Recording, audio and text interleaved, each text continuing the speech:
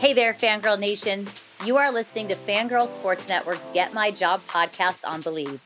I am your host, Tracy Sandler, and I am so excited to be joined by my good friend, Anisha Muradian, who is the manager of integrated sales and marketing at the NFL. Anisha talks about authenticity in creating and maintaining relationships, learning how to market yourself, how things have changed for women in the sports industry, and so much more. Anisha and I are great friends, and we do not hold back in this really fun episode that covers work, dating, and everything in between. Enjoy!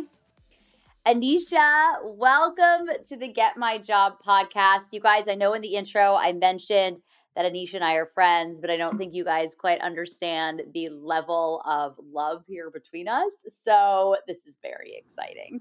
I'm so excited to be here. When you asked me, I was like, yes, of course. Been waiting for this. Can't wait. So Anisha and I met the week of the Super Bowl at a Women in the NFL or Women in Sports event. We became very fast friends, bonding over the one and only Justin Bieber, and then a variety of other things. And this is just so much fun. And I'm really excited to talk to you today. And also Anisha is like amazing and a force, and we're going to get into it, but she's been working full time, going to school, and she's really incredible. And she just got engaged. So congratulations again. Thank you. So I'm trying to say less, but in this particular case, I felt like it was the perfect word. So let's jump in. I love it. I love it. Yeah. Instant friends from Belieber moment forward. Yeah, that pretty much it was. So thank you, Justin Bieber. Justin Bieber and the NFL brought us together. Exactly. Yeah, that's how we roll. So Anisha, I obviously know this, but I would love for our listeners if you could take us through your professional journey. Of course. I love this. So as Tracy said, an NFLer, I will say, so I'm born and raised in LA. I grew up in a very I'm a child of immigrants. So when you're a child of immigrants, you kind of are trained to want to be a doctor or a lawyer. So I was a little bit going against the grain. I went to USC and I studied media, basically focused on communication and television production. So I've kind of been really in the entertainment industry since my late teens. So I was working on morning talk shows. I was working on Power 106, so Big Boys Neighborhood / the Cruise Show times, where morning radio was such a hit, wake up at 5 a.m., get my coffee, get going, be working with artists. So I really thought I was going to end up more in that pop culture entertainment area. But as everybody knows, if you know USC, very big on networking, very big on that alumni group. So I was at a networking event, and since I had my own TV show at USC on campus, I basically met this NFL recruiter because the show that I ran was on everybody's resume. And so this recruiter came up to me and she was like, I heard you're the showrunner for The Morning Brew, which was the show that I had on campus. And she's like, I just wanted to talk to you. And she kind of told me the requirements to go to the NFL, and there's this junior rotational program that they have really high expectations for. It used to be all Ivy League students. It used to be a 3.9 GPA requirement. I kind of chuckled in her face. If you know me, if you've met me, I'm super unfiltered. I very much kind of say it how I'm thinking. I don't really think before I speak sometimes, which could be good and bad.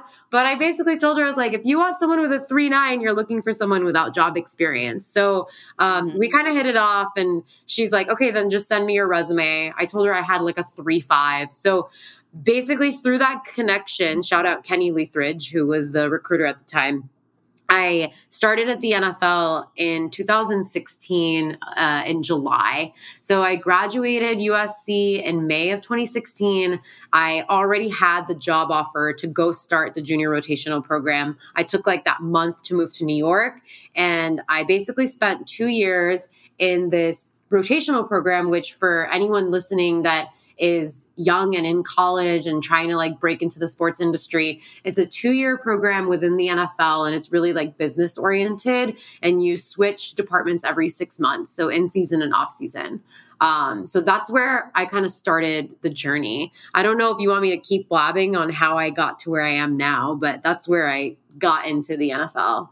I definitely want you to keep blabbing, though I wouldn't consider it blabbing. But I wanted to interrupt you for 1 second because Yeah. we've had Kimmy Checks on this podcast, and Nice. she also talked about that program.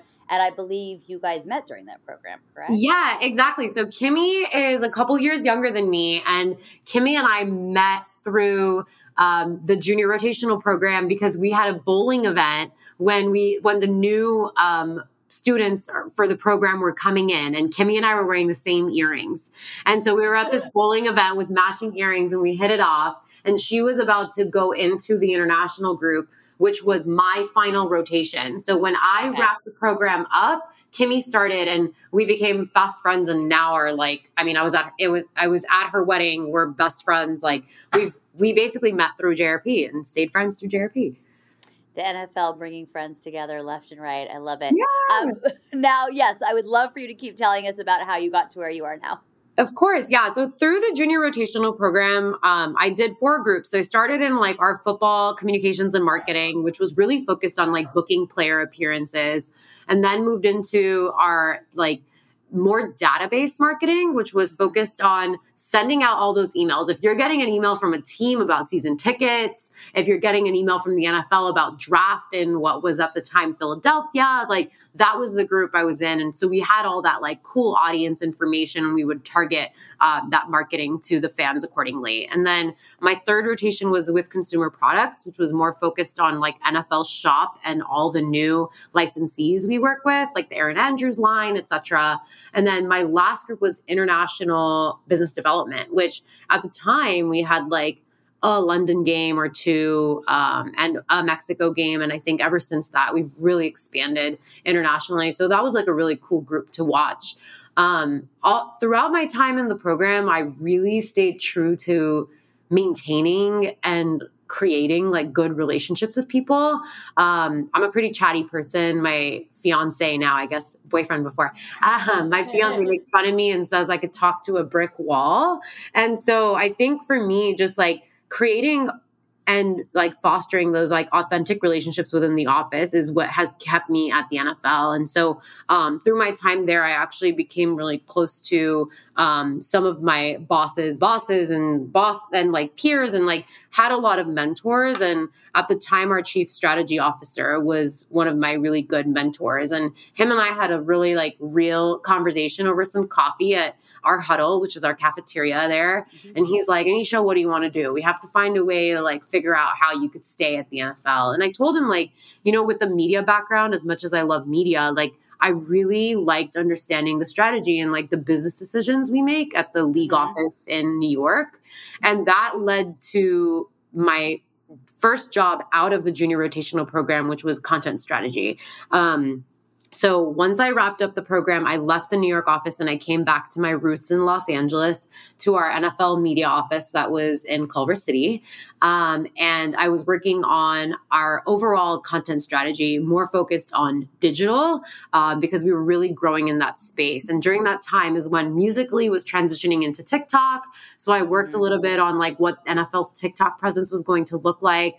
I helped launch our Reddit platform because we weren't on Reddit before. So we started to do Ask Me Anythings with players. And then just looking at like holistically, like what does NFL's presence look like on Snapchat and Instagram? And like, why do they have to be different? Like, why can't we just get one clip that we put on network and put it across every channel? It's because the audiences on each are different. So I did that role for about 2.5 years, I want to say.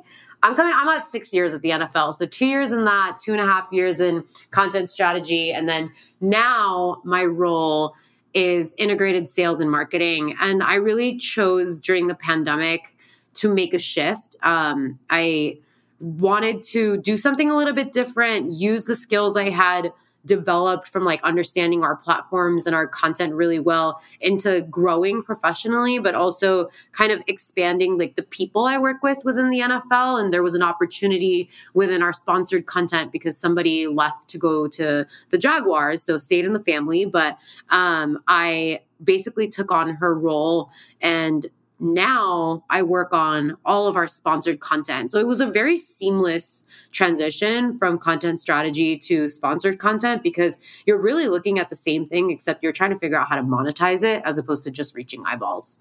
So yeah. Well, you said a couple of things in there that I wanted to highlight. One of them was that you're pretty much no filter and you say it like it is, which I love. It's one of the things I just adore about you. And you talked about maintaining and creating, authentic relationships. And so I'd love for you to talk a little bit more about that because it's really wonderful. You know who you are and it served you well because you haven't tried to be something you're not. You haven't tried to filter yourself when you shouldn't and all of those kinds of things. So if you could just talk a little bit about that and also the idea of maintaining these relationships because probably not everyone coming out of the junior rotation ends up staying at the league, but you have. So I'd love for you to kind of talk a little bit about that. Yeah, of course. I love that you brought that up. I actually, again, coming to the unfiltered piece, I have panic disorder. I get panic attacks very regularly. And I think that in a weird way, they were a blessing in disguise because I've been getting them since I was about like 10 or 11 years old. So by the time I was working and in college, I had very much developed this like, you can't care what other people think mentality.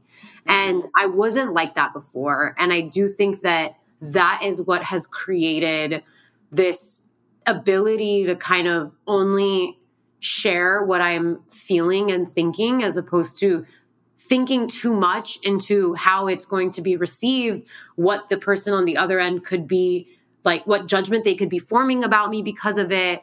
And so, in a way, what I used to view as like a disadvantage worked to my advantage, because it's made me kind of not care. Like I genuinely like feel like it took a bit to get there, but I found that if you are not going to love someone for the way they are or appreciate them for, what their thoughts are and like what they're expressing, I kind of don't care to be around those people anyway. So I just found that being myself and it made my life easier. Like, I do think that I try to give people this advice of like, if I could, Tracy, if you and I could be the same when we're having dinner or when we're on this podcast as I would talk to my mom or I would talk to my boss or I would talk to my boss's boss's boss, then I'm doing something right. If I can be consistent with all the people in my life, then I'm not creating personas. I'm just enhancing like my brand in a way, but my brand is authentic to who I would be in my own time, in my own home. Our partners at BetOnline continue to be the #1 source for all your betting needs and sports info. Find all of the latest odds, news, and sports development, including this year's basketball championship finals, the NHL hockey conference finals, Major League Baseball, the latest fighting news, and even next season's early NFL futures. Head to the website or use your mobile device to sign up today to receive your 50% welcome bonus on your first deposit. Just use our promo code BELIEVE to get the bonus and get into the action. Bet online, where the game starts. So authenticity is something that comes up a lot on this podcast, and it's become somewhat of a buzzword, I know, but not all buzzwords are bad things. In fact, lots of buzzwords are not, and there's a reason they're buzzwords. And it really is such an important thing, and I'm really glad you've highlighted it because and I know we say this a lot on the podcast too, and it does sound cliche, but there is only one you, and you can't try to be someone else. And it's not going to work if you do, no matter what setting it is. And we talk about it a lot of times with journalists and media members. Like, you can't try to be the next Erin Andrews, the next Krista Thompson, whatever it is, you have to be you. And it's true in all areas of work because otherwise it just doesn't work and people can tell when you're being fake. So I would imagine that your colleagues and your bosses appreciate the authenticity, and it's probably really refreshing in a lot of ways. Yeah. And look, I think sometimes people who are a little bit older, who didn't grow up in an environment where they could speak up or could question, sometimes they hate it. I'm being honest. Like, it's like, sometimes they're like, oh, like, kind of like, would you just pipe down already? And for me, those are not people I want to work with. And so that vets that out already. So I think that the right people appreciate it and the right people value it because they aren't able to vocalize something, or you're saying what they're thinking, or they wish they could have been that way, or they echo off what you said, you know? So I do think that the right people that you want to be surrounded with will appreciate the authenticity. And like, I always go into, like, when I was interviewing with the NFL, I went into it with like, if they don't like me, I don't want to be there. And I feel that way about dating. I give young girls advice about dating, about going into jobs. Like, you don't want to be in a job that doesn't want you. You don't want to be in a relationship that doesn't want you or like you for exactly who you are. Like, I want to be embraced for who I am in a workplace. I want to be embraced for who I am in friendships and relationships. So I think that, like, you shouldn't expect something different from a workplace than you do from the people you surround yourself with by choice on a personal level, because you spend more time with your coworkers than you do with anybody else.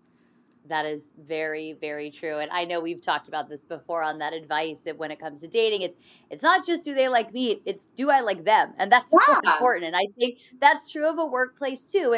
And understanding, of course, that sometimes we have to take jobs or be in situations that are not our most favorite because bills need to be paid, and we gotta take care of that. But when you're looking at a career and you're looking at a long-term fit for where you want to be, you don't want to be somewhere where you don't like them either. That's not a fun feeling. And I can say years ago, I had a job, not in sports. I was not working in sports at the time. And it was a terrible situation. I had a coworker who was really just awful. Unfortunately, had a reputation for being so, and was crying every morning on my way to work. And I finally one morning said, like, I'm not doing this anymore.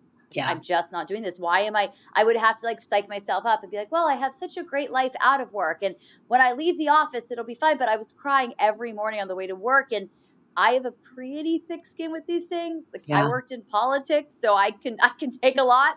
And it was miserable. Now, out of that, Fangirl Sports Network was born. So that was a positive as well. But there was a point where I was like, I can't do this anymore. And it's not worth it, because nobody should feel that way every day when they have to go into the office. Yeah. And those situations teach you more about what you want out of yourself, out of a job, and I think that what you're talking, like, oh, look, we've all had jobs we don't like. We've all had jobs that we weren't. I was in fashion for a hot minute. And when I was in fashion, I was like, this is not for me. I love clothes. I love style, but this just, the environment was just not for me. And like, I think that being in that almost made me lean even more into the authenticity and made me search for, like, what is it truly that is going to feel fulfilling for me. But like, when you're in fashion, you're working around a lot of women, and it's based off appearance. It's a very different world than sports, and it's a very different world, and they all have their pros and cons. But for me, I just felt like I couldn't be myself. And I felt like a lot of it was more about how you appeared as opposed to who you were. And I think that, like, it's all the life experiences that have led me to, like, really tap into the authenticity. My parents make fun of me in the most beautiful way of, like, yeah, Anisha's going to say what she wants. She's going to say exactly what you think. You can read it off my face. My words might as well say it. I think that's true in a very good way, but I do believe that that's true. Yeah. So I think that's where that came in. And I think that that's helped me a lot with the relationship piece, because people could sniff out. I always tell my peers, I tell myself this, like, don't only talk to people when you need people. If I can sense when someone is only talking to me when they want a job with the NFL, or only talking to me when they want to, like, figure out a way to, like, connect with someone that I know, and, like, it feels disingenuous and it doesn't feel real, and people can sense that. So my whole thing is, like, look, I don't care about IT, for example. Don't care about information technology at all. Don't even understand how to set up my internet properly. Okay. And I am best friends with the entire IT team because they're human beings that I work with. And I'm never going to try to get a job in IT. They are not serving me a purpose in this, how I'm going to grow at the company. But I do think that too many people in a workplace, especially when we're younger and trying to grow, is like, people are too focused on who can help you get to the next level, as opposed to, how am I like, what's my reputation at this company? And, like, I like having the reputation of being the social butterfly that people get along with. I don't want to be the person that's trying to climb the ladder. I want to climb the ladder by my own merit and by my own like skill set. I don't want it to be because of who I know and what I did, you know? Absolutely. And I think this transitions nicely into my next question. And granted, that pretty much is just patting myself on the back, but nonetheless, I do think it does. What is a misstep that you're seeing women, and maybe not just women, make when trying to break into the sports industry? I think that there's almost like an obsession with getting into the sports industry in the first place. And I think that there's like I don't even want to say the word desperation. It's almost like a lack of like self-worth and self-respect sometimes just to get in the sports industry. And that's not in like they'll do anything way. It's like, sometimes I think if the job's not right, don't take it. Like, I think too many people push for the, like, you have to get your foot in the door, as opposed to telling you, like, the situation needs to feel right. And I think that the sports industry has grown a lot. It's changed a lot. But there's still some of that, like, old school thinking. There's still some of that, like, you have to question the status quo and you have to push the limits a little bit. And I think way too many people just want to get into the sports industry, so they'll take anything. And I think that the misstep is often people don't realize, look, like, I came from music and fashion into sports, and I didn't know an owner and I didn't know anybody. I connected with a recruiter, which was different, but like, I don't think you necessarily need to take the bottom of the totem pole job in sports just to get into sports. I think you can start to build in another industry, and you have to learn how to market yourself. You have to learn how to go into an interview and pitch what your experiences have been and how they're going to help you in the sports industry. Like, for me, my whole pitch with the NFL was like, yo, you're probably going to interview a lot of people who love football, who know football better than me, who have been dying to be in this program their whole life. But I have the media knowledge. I went to a really, really, really good journalism school, and I can bring that to the table. So if you want someone with good media experience, I'm your girl. But if that's not the case, then maybe I got to like go get a different form of experience to then bring it into football. But I think that the misstep is often just an obsession with getting into sports and taking whatever job, as opposed to like starting to build some form of a like portfolio for yourself of things you're interested in, and then using that as like your foundation to pitch yourself of why you make sense for the job you're actually going for. Does that make sense? It absolutely makes sense. And I think that is really good advice and really important. And I like how you said figuring out a portfolio of the things that you're interested in, because it does really help you narrow down a little bit as to what positions are best for you. And I think the other part of that, the other piece of that, in terms of the wanting to get into sports so badly, is also understanding what that really means. And we talk about that a lot on this podcast too, but it looks real glamorous from the outside, but most of it is not. It's awesome. I have an amazing job. You have an amazing job. Yeah. There are people with way more jobs, but it's not glamour all of the time. In fact, it's probably only 5% of the time is that a portion of it. And a lot of hard work goes behind that. And so I think understanding that as well, and that every day isn't a football game and a cool sponsorship campaign and all of that, it is really important, or it's a very rude awakening when you get into business. And I'm noticing, so everyone if whoever listens to this that has worked with me at the NFL will know, I was 21 years old. Okay. I was printing FedEx labels. I was putting them in slips. I was shipping out boxes. At the same time, I was in the same room as the biggest NFL players. But it depended on the day. And it was like, I could be at Super Bowl. Super Bowl is one day in a year. But that lead up into Super Bowl, those weeks, those months that go into that, like, I'm talking like I'm sitting in a ballroom with like 10,000 Nike shoe boxes, putting them in little cinch bags for a flag football game for our ad agencies. That's not glamorous.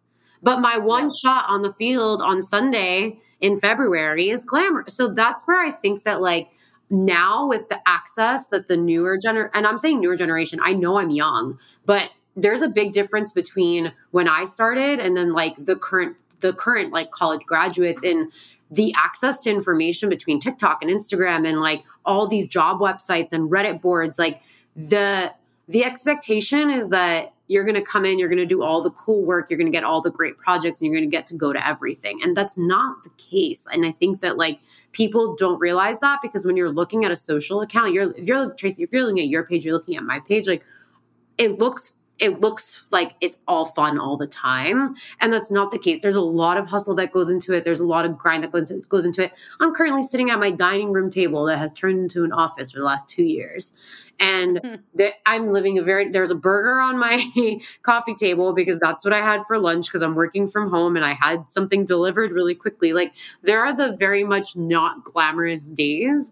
And I think that kind of gets lost in when you're trying to come into the industry, because you just want to work games, you just want to be with players. And like, that's only the rare occasions, unless you're like, I mean, in your case, you're on the field, you have to interview them. But what goes into that prep? Like you have to prep for those interviews. You have to then go, when you leave, you go home, you're downloading all that stuff onto your computer. You're editing those pieces. You're working on trying to keep up with all the social trends so that you can then put those on the internet so that they gain the traction you want them to gain. So there's a lot of hustle that goes into it that isn't really like discussed. And I tell that to people a lot about game day, because people say, oh, it looks so fun, you have such a cool job. And they're right. I have an extremely cool job. It is so fun. But you are correct that a lot of hustle, a lot of work, a lot of prep goes into that. And my game day doesn't start when the game starts. My game day starts at around 7 a.m. on game day, and it ends on a day of an afternoon game. It ends at 10 p.m. On a Monday night football game. It may start a little later, but it also ends a lot later. So those hours are long, and it's amazing. I'm so lucky to do what I do, but it's a lot of hard work. And I do think it's really important for our listeners to understand that, whether they're getting into the industry, whether they're in the industry, and even people in the industry who may be like, when does this stop? You know, it is a lot of hard work, and it's just an important thing to highlight, because you got to know that going in, or you're going to be miserable. Yeah. The way I frame it, and like we talk about this a lot with like my coworkers at the NFL, it's like those moments, like those highs, like the Super Bowl Sundays, the player interviews, like the kickoffs, the drafts, like those tentpoles are what make me okay with dealing with the other stuff that's not fun and sexy, like that's what motivates me to stay. That's what motivates me to keep going. Like look, like the sports industry has that like it factor. It has that sex appeal, but you have to realize that those moments are what actually like drive you through the challenging times, because off season doesn't exist. You know that. I know that. Everyone else thinks we do nothing this time of year. Not at all the case, but I will say like the anticipation of the season keeps me going this time of year, and it helps me rationalize the spreadsheets and decks I stare at all day, Yeah, which that makes sense. And I was laughing about that earlier because someone asked, like, what do you do in the off season? I said, well, there's really no such thing. And Fangirls, the company, covers everything going on in sports and all the major news. But in terms of my beat reporting, I was like, there really isn't one. It went from Super Bowl to Combine to free agency to owners meetings to the draft to rookie mini camp to OTAs to mini camp. So and now there'll be a little break in a couple of weeks, but that's, there's not really an off season. And even I was laughing today that it's June and I'm going to be writing about mini camp, and football doesn't start for months, but you still are covering what's going on. And these are just important things to remember, and kind of leads me into the next question as well, which is, we do work long hours and there's always something that can be done, always, no matter what. And of course we have to find those boundaries and the ability to say, okay, I'm going to turn it off for now. But you specifically had been in grad school the last couple of years while working full time. And I don't like the word balance because I think it's just a total fallacy, but there is the idea of finding overall balance. You're not going to every day have a perfect work-life balance, but how did you manage all of that? And how did you set up boundaries to not completely burn out? Yeah, I mean, great question, Tracy.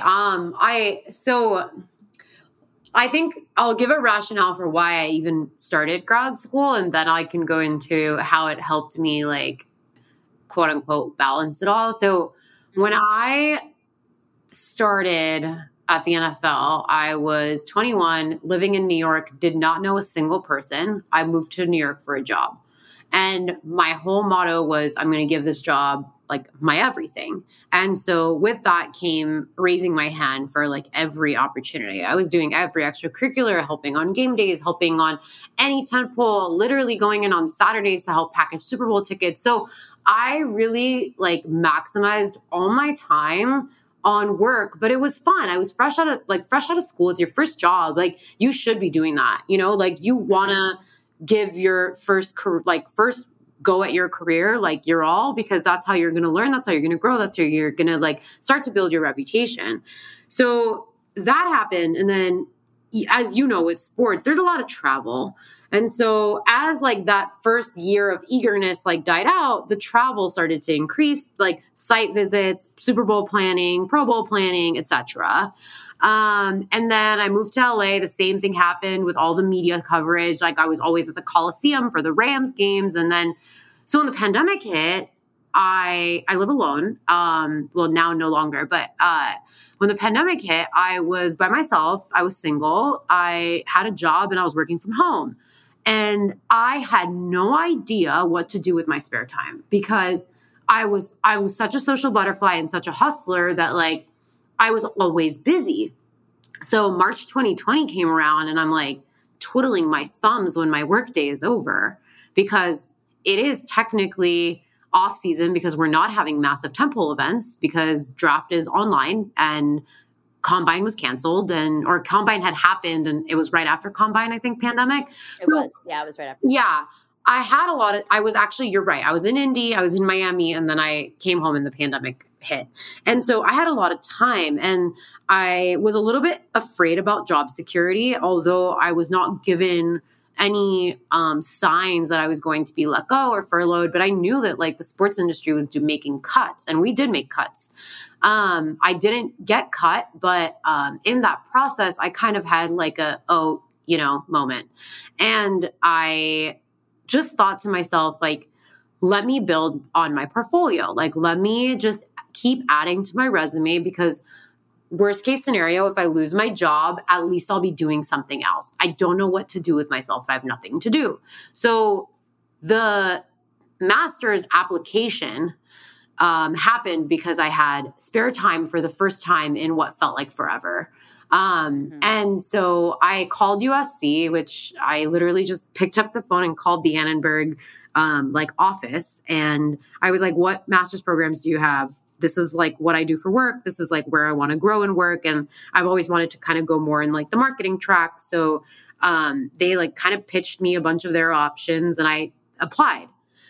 About a month or so passed and I was accepted. And at that point when I was accepted, I met my now fiance 3 days later. I got a new job within the NFL about 5 months later, and I was busy again. And when I was busy again, I made this decision because I thought I was going to have a lot of time. But one thing I learned from the pandemic was that social events will always exist, and they're not a necessity because we were fine without them for several months. But people will make up for lost time. I also learned that it's really important to be comfortable with who you are and what you bring to the table. And that I needed to focus the next 2 years on bettering myself and who I am as an employee, because everyone felt replaceable for that year period where everyone was getting cuts from jobs, salary cuts. And, it was such a weird limbo. Like people who had been in the profession for 20 plus years were jobless.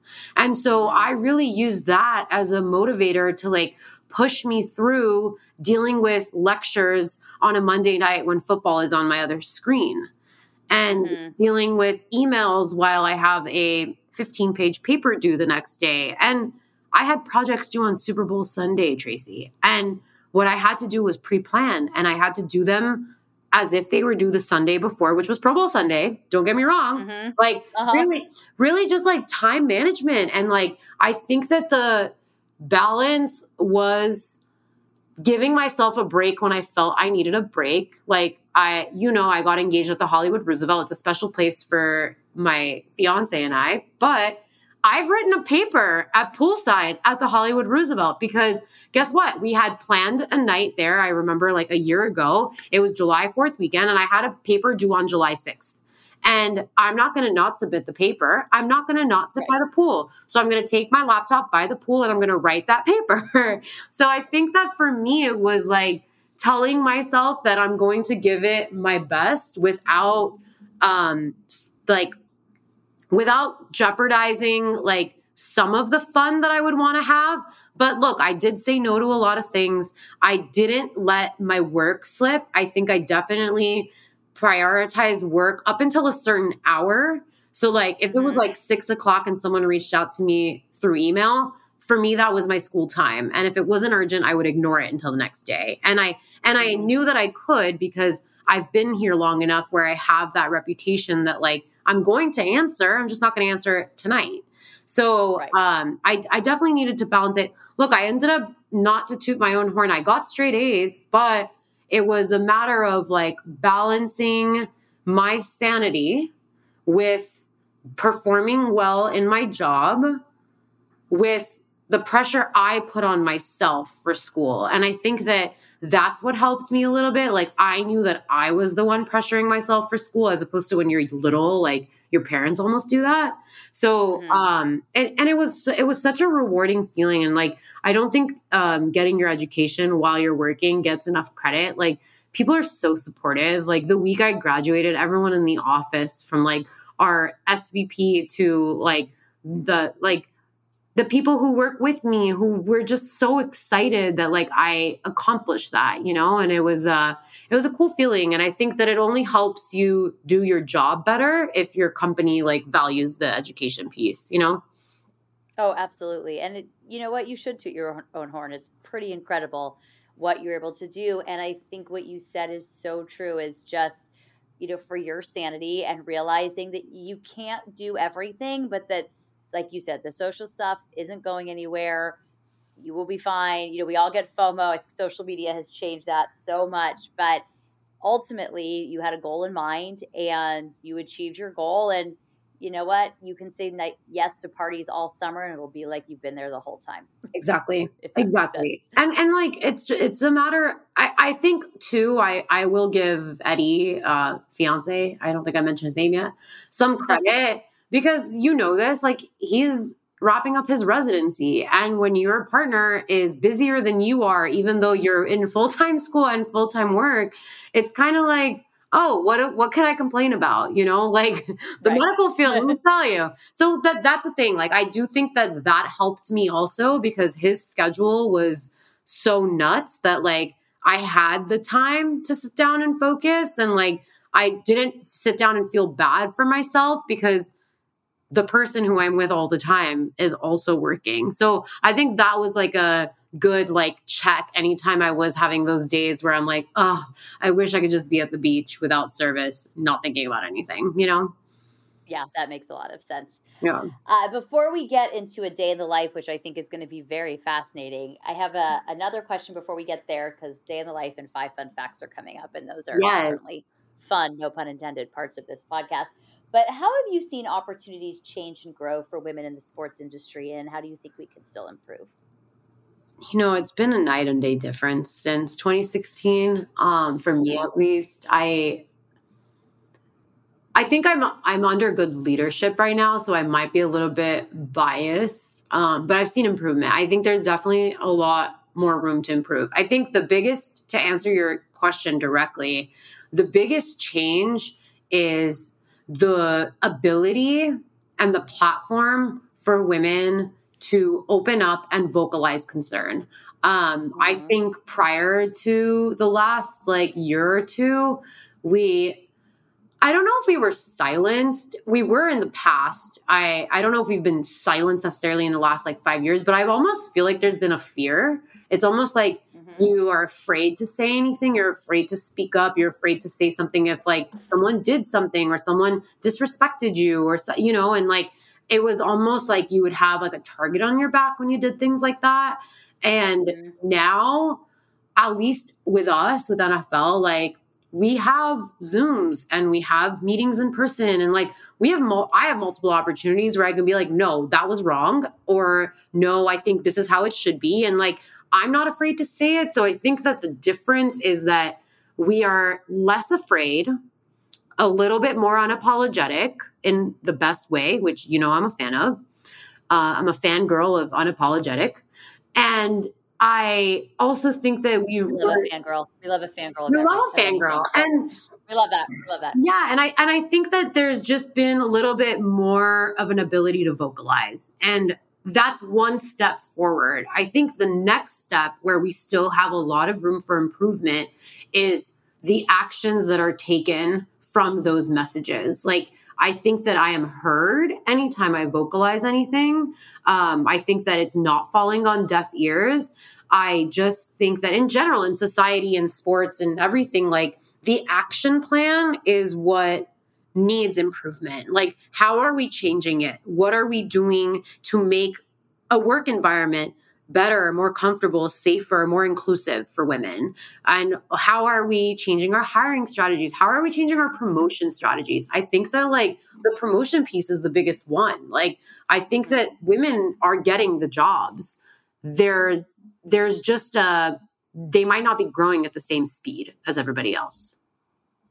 And I think that was very well said. The ability to vocalize, to speak up. So then, but what happens next? Yeah. How does that get handled?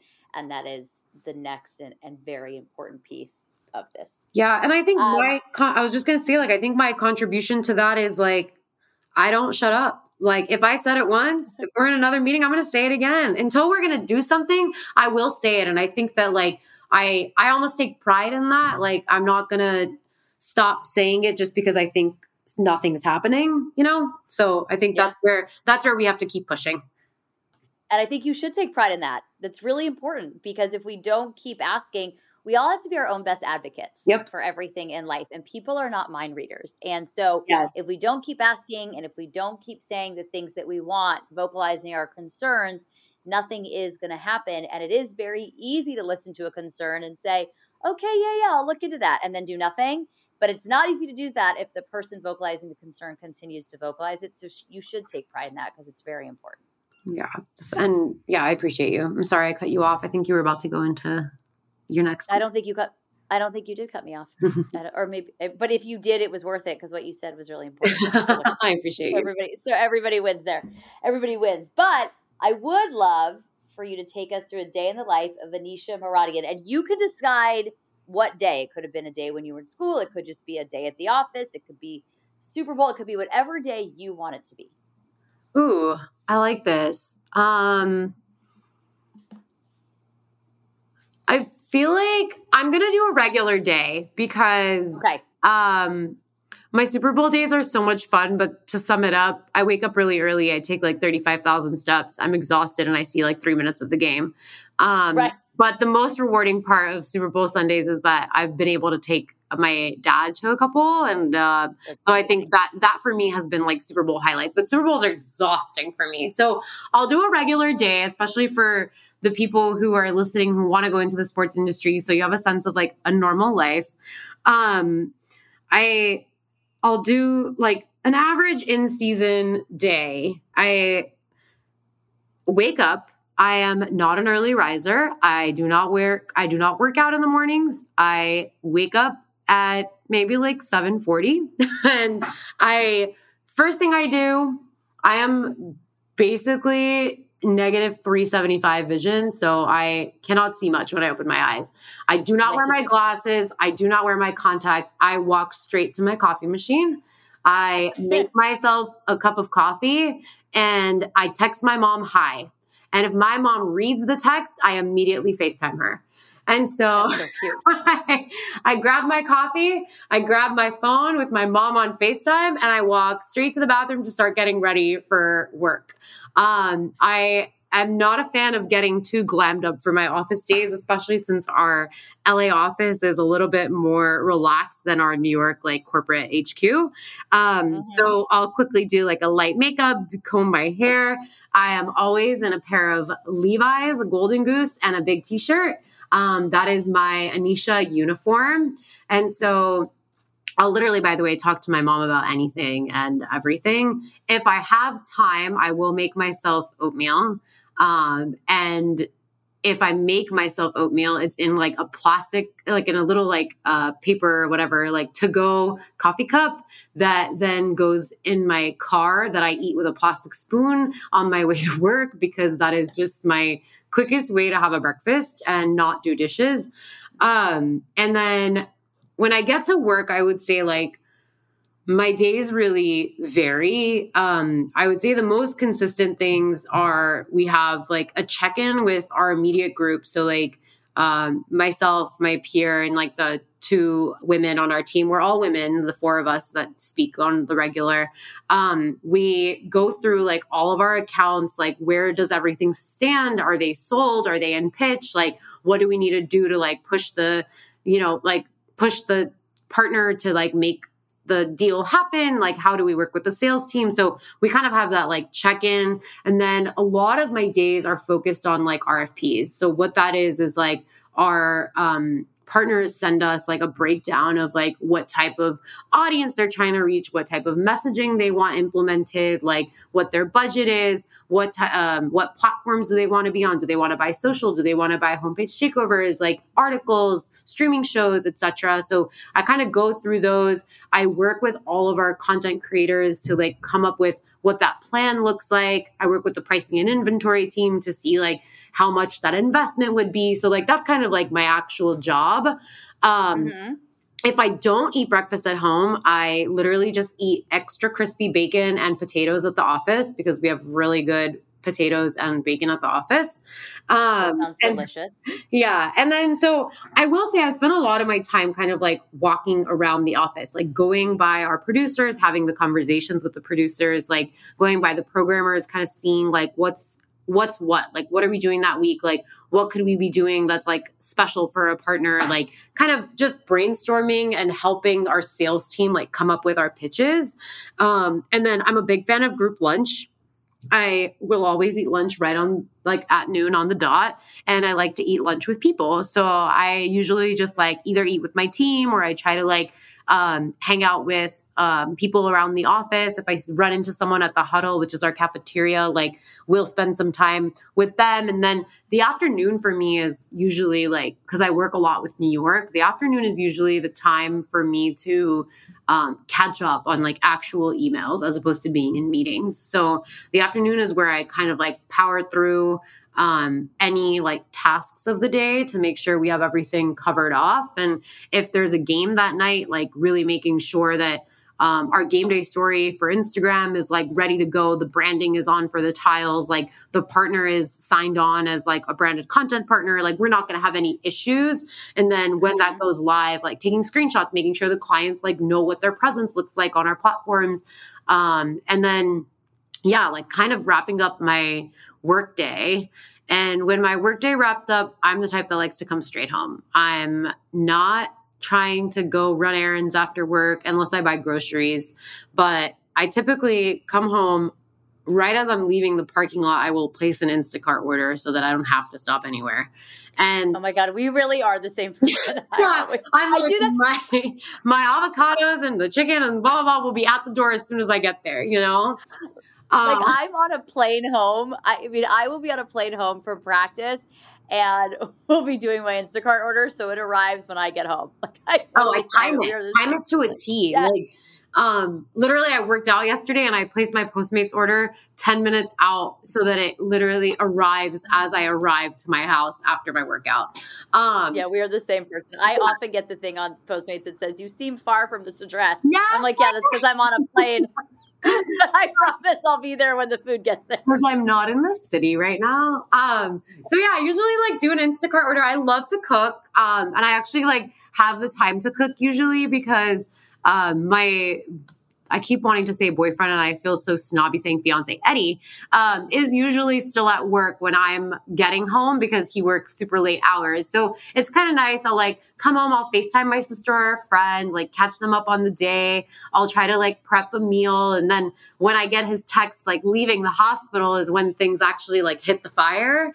Okay. And when we eat, we usually like watch like an episode of Seinfeld or whatever. And then once we like hang out, catch up on the day, we both kind of sit at the dining table with our laptops and catch up on work, school. He like looks up like all the stuff he has to do for the week for his cases. So it's a good like separation of like when I leave work, I actually get a break. And then after I take that break, I kind of like sink back. And I'm a big fan of scheduling emails. So if things come up at night that I think like need to be addressed before like the New York office wakes up, I'll answer them because like Eddie's also working, but I'll schedule them to send out at like 5 a.m. so that at 8 a.m. on the East Coast, they get the email. And like, look, I don't always do that, but on like those catch up nights, which is usually really like typical in season, that's what I do to make sure like people get their answers on time. But like my typical day in the life is that's my like chill day in the life. But you know me, I like to like go out with my friends. I like to like hang out in like West Hollywood and Santa Monica and like do my thing. But I think like my typical days are more like wake up, get ready for work, go to work, like do everything I need to do, come home, have a meal, hang out with Eddie and go to bed. I mean, it's a very full and very, very good day. I love it. And I think I like that day because I think it is indicative of your normal day. So I think that's really, that's a normal, that's like my tip. That's like what's going to happen today, except today I'm working from home. That seems fair. So did you have the oatmeal? That's my most important question. I did have the oatmeal and my new thing is like, I eat my oatmeal with like a little bit of chocolate chips. Oh, I love that journey. I do it with like chocolate chips and like peaches are in season and some peaches and like raspberries. And I almost feel like I'm having dessert for breakfast, but I have this like dairy-free, sugar-free chocolate chip that tastes delicious. I'll actually send you a picture, but they're so good and it's amazing on my oatmeal. So I had oatmeal today. Oh, that sounds amazing. And I'm coming over for breakfast tomorrow. Yes, exactly. Anisha, this has been so fun because it's just fun and I love talking to you always. And also I so appreciate and love your candor and how open and honest you are. And I just think it's so important, especially in this world that we live in and in this world of social media where everything isn't always so authentic and open and honest and as it is. And I appreciate how much you are you. So I have to say that first and foremost. Secondly, it's time for 5 fun facts. Yeah. And as you know, as our listeners know, this is something I've started doing with the 49ers players, and they get to tell you 5 things about them you wouldn't otherwise know. But on this podcast, we ask everybody the same 5 questions. So if you are ready. I'm ready. 5 fun facts with Anisha Moradian. All right, Anisha, your favorite moment in sports. Oh, my favorite moment in sports was Super Bowl in Minnesota. I'm an Eagles fan, and I know this is supposed to be fast. It was a really hard week for me. I had lost my grandpa, but I chose to stay in Minnesota to like see out the Super Bowl as opposed to coming back home. And I was standing over like the railing because I don't get a seat for Super Bowl. I give that to my dad. And so I was standing by the railing and it was the final moment. And when the Eagles won that game, I was just like, waterworks and just so emotional because it was like such a hard week and that was just like such a rewarding moment. And I just ran down to the field because I had to be at the field anyway, but I had to wait for the tunnel to get cleared. So that was 1000% one of my favorite moments. And it was special because my dad got my seat and then I gave my other ticket to my best friend who got to go with her dad. And it was like the last Super Bowl she got to watch with her dad. So it was very special. Oh, that's really sweet. That makes me want to cry. I know it's sad, but it was really like truly the most rewarding talk about like those highs that are tied in lows. That was the moment. That's amazing. What is your life motto? My life motto is be yourself, honestly. It really is. Like, I know that's like the typical like line, but I truly think like be unapologetically you is my life motto. I love it. And I think it fits with the theme of this entire podcast. So yeah, that really works. I think I know the answer to this, but what is your go-to workout? Peloton and long walks. I'm a big fan of like really long neighborhood walks. Like I literally will snake all the streets, and I used to do it in New York. Now I do it in LA. But I have a Peloton. It's kind of been sitting pretty lately because the weather's been nice, but Peloton or long walks. I was going to say long walks. I'm obsessed. I'm obsessed with long walks. Like I literally went on a 3-mile walk yesterday in pajamas in my neighborhood because it's my favorite thing. I love it. And what is your go-to coffee order? I drink my coffee black, hot, nothing in it, no sugar, no milk. And that actually used to not be the case. And when I was at Pro Bowl, I had to wake up at 4 a.m. for 10 days straight in 2017. And the hotel manager told me he will no longer give me coffee for my sugar for my coffee. So I drink my coffee black and hot. Why would he give you sugar for your coffee? Because he was like, you can't, because it was so early and I kept drinking it. I used to drink it with like 3 packs of sugar and it was just like too much. And he was like, just try it without. And I've been obsessed since, and he's saved me. So, black, hot. All right. Love it. And a book every woman should read. I have this book under my table. Actually, it's called Nice Girls Still Don't Get the Corner Office. Okay. And it's actually fabulous. And it's all about how being nice and just like kind of going with the status quo won't help you like grow in your career. It's really good tidbits of like experience from like a female writer. And I forget who the author is. I'm trying to see it. But if you type in Nice Girls Still Don't Get the Corner Office, you'll see it. And it's just helped me a lot. It's motivated me when I've been like disappointed in not getting a promotion or like trying to figure out where my growth will be within the company. And I think that like that's a good book to lead on for motivation when I need to remind myself that I'm a bad bee and I can do it. I love it. Anisha, thank you so much for joining me today. This was fantastic. Thank you. This was awesome. And thanks for having me. I know I talk a lot, so I appreciate being on your pod. I like that you talk a lot because I think we all learned a lot of very important information today. And if you guys like what you heard, which I know you did, please make sure to leave us a 5-star review. Follow us on Instagram at Fangirl Sports Network. We are brought to you by Bet Online. And with that, I will talk to everybody next week. Bye, all.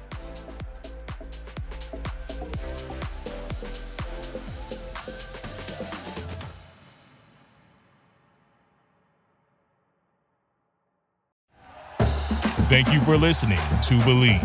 You can show support to your host by subscribing to the show and giving us a 5-star rating on your preferred platform.